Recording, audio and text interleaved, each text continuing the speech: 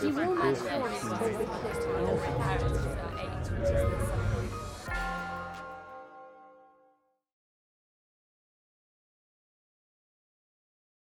We have to start by admiring my jewellery. Does anybody know what it might be? Is it part of an asteroid? It's part of an asteroid, part of a meteorite. One that fell in Canada, in Alberta, about 1100 years ago, known as the Whitecourt incident. And it was one that's largely made of iron, so you can find it with a metal detector. Interestingly, if one of these things lands in Canada, although it comes from outer space, the Canadians claim it as Canadian.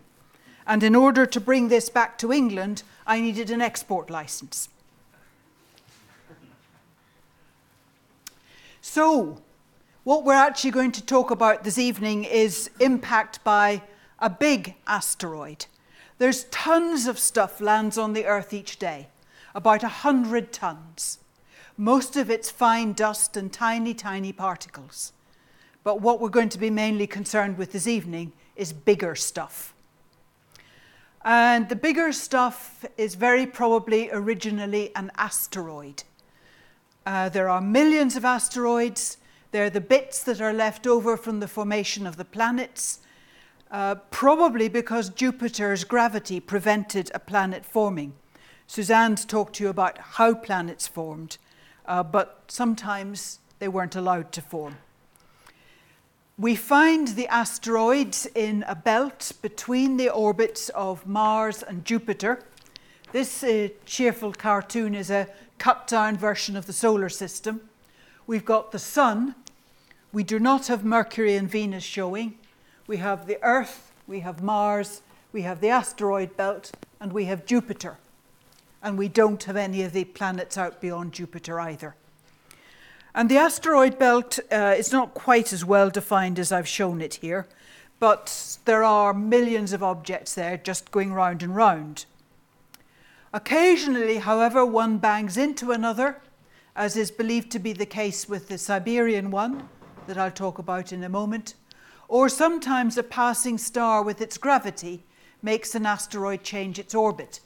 And instead of going round and round within this belt, it maybe takes up this red track where it comes in, crosses the orbit of Mars, crosses the Earth's orbit, goes back out across the Earth's orbit, back across Mars, out, and maybe round a number of times.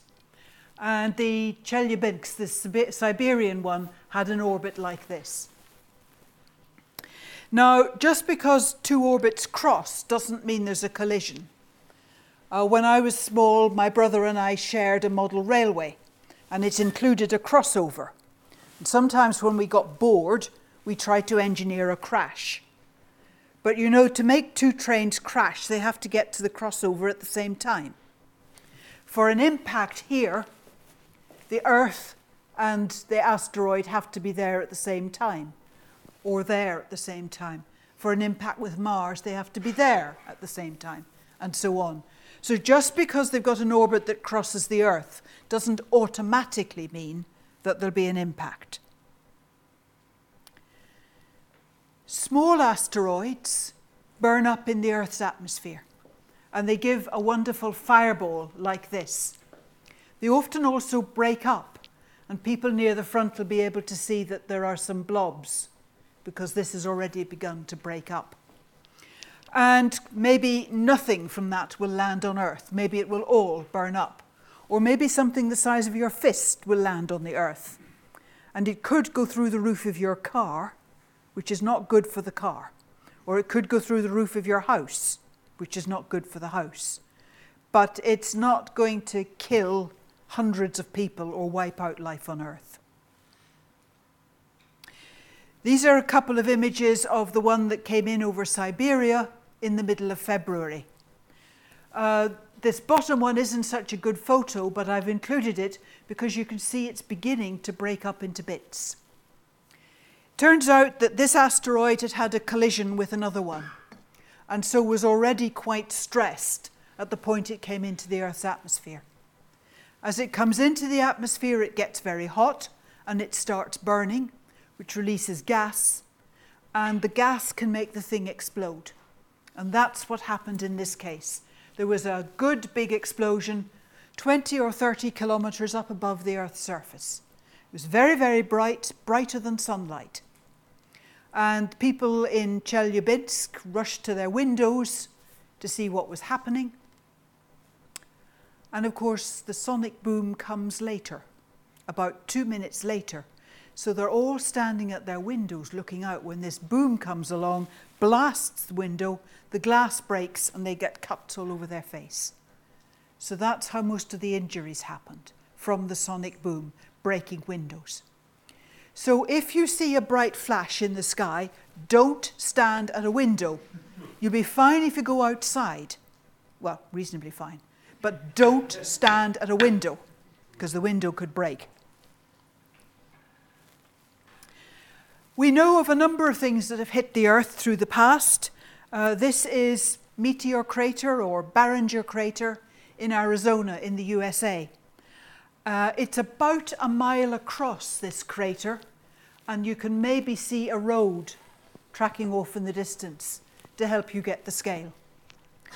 This was probably created by an object about 50 meters across, 3 or 4 times the size of the thing over Siberia.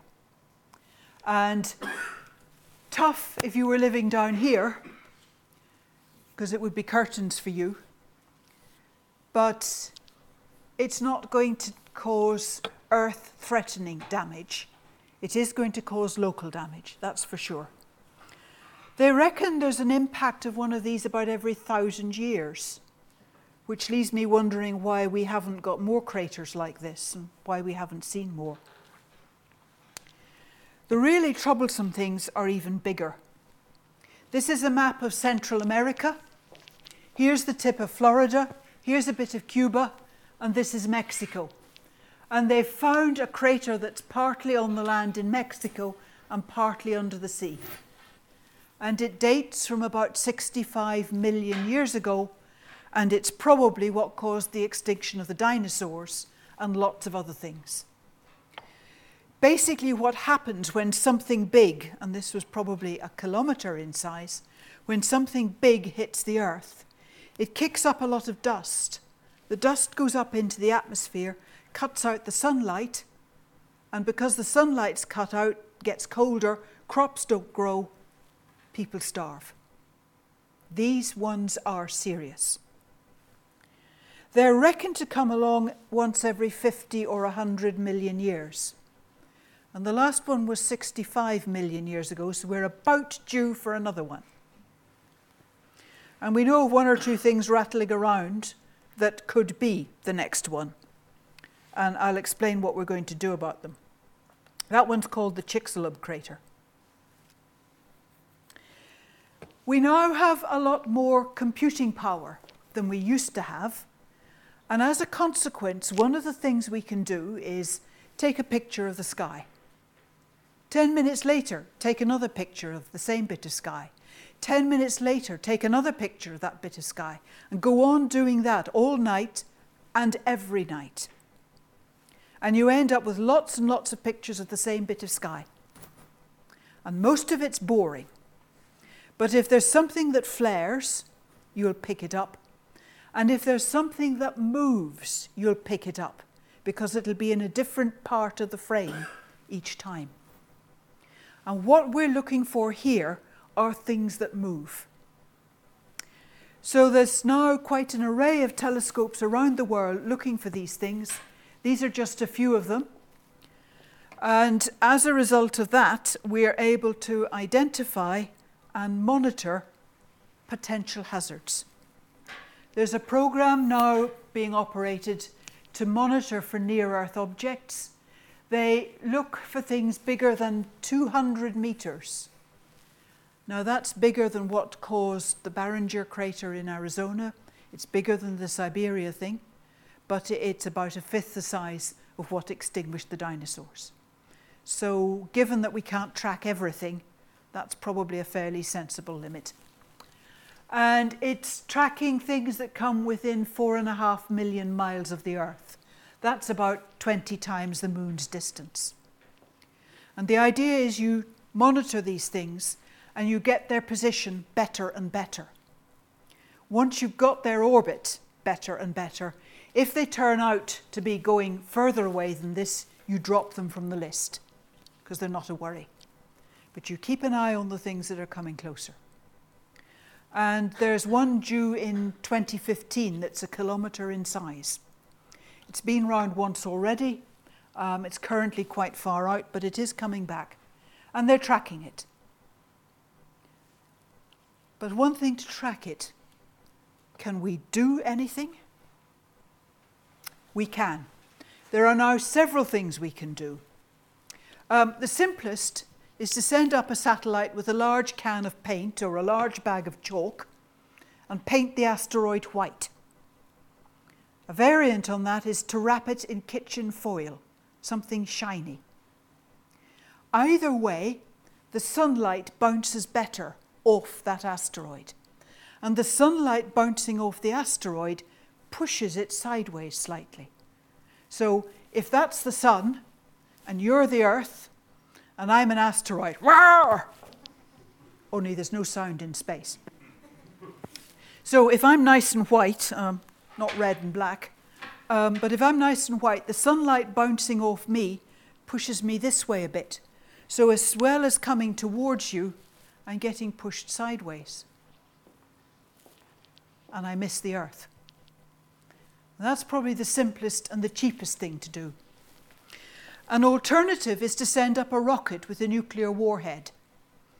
You don't send it at the asteroid because you don't want to break the asteroid into 1 million pieces. That's not a good idea. You send it up and you explode it beside the asteroid, and the explosion heats the near side of the asteroid, vaporizes it, and this vapor coming off is a bit like a jet, moves the asteroid sideways. And the third thing you can do is send up a satellite to hover nearby the asteroid, and there's a very small but persistent gravitational attraction towards the satellite, and so the asteroid moves this way. This one could have other uses as well. These asteroids contain useful minerals, and if we continue depleting the Earth at the rate we're going, we'll need to mine asteroids as well. So that one is an important one. So we need to take this threat seriously. We are looking out for them. There's a world program to monitor these things.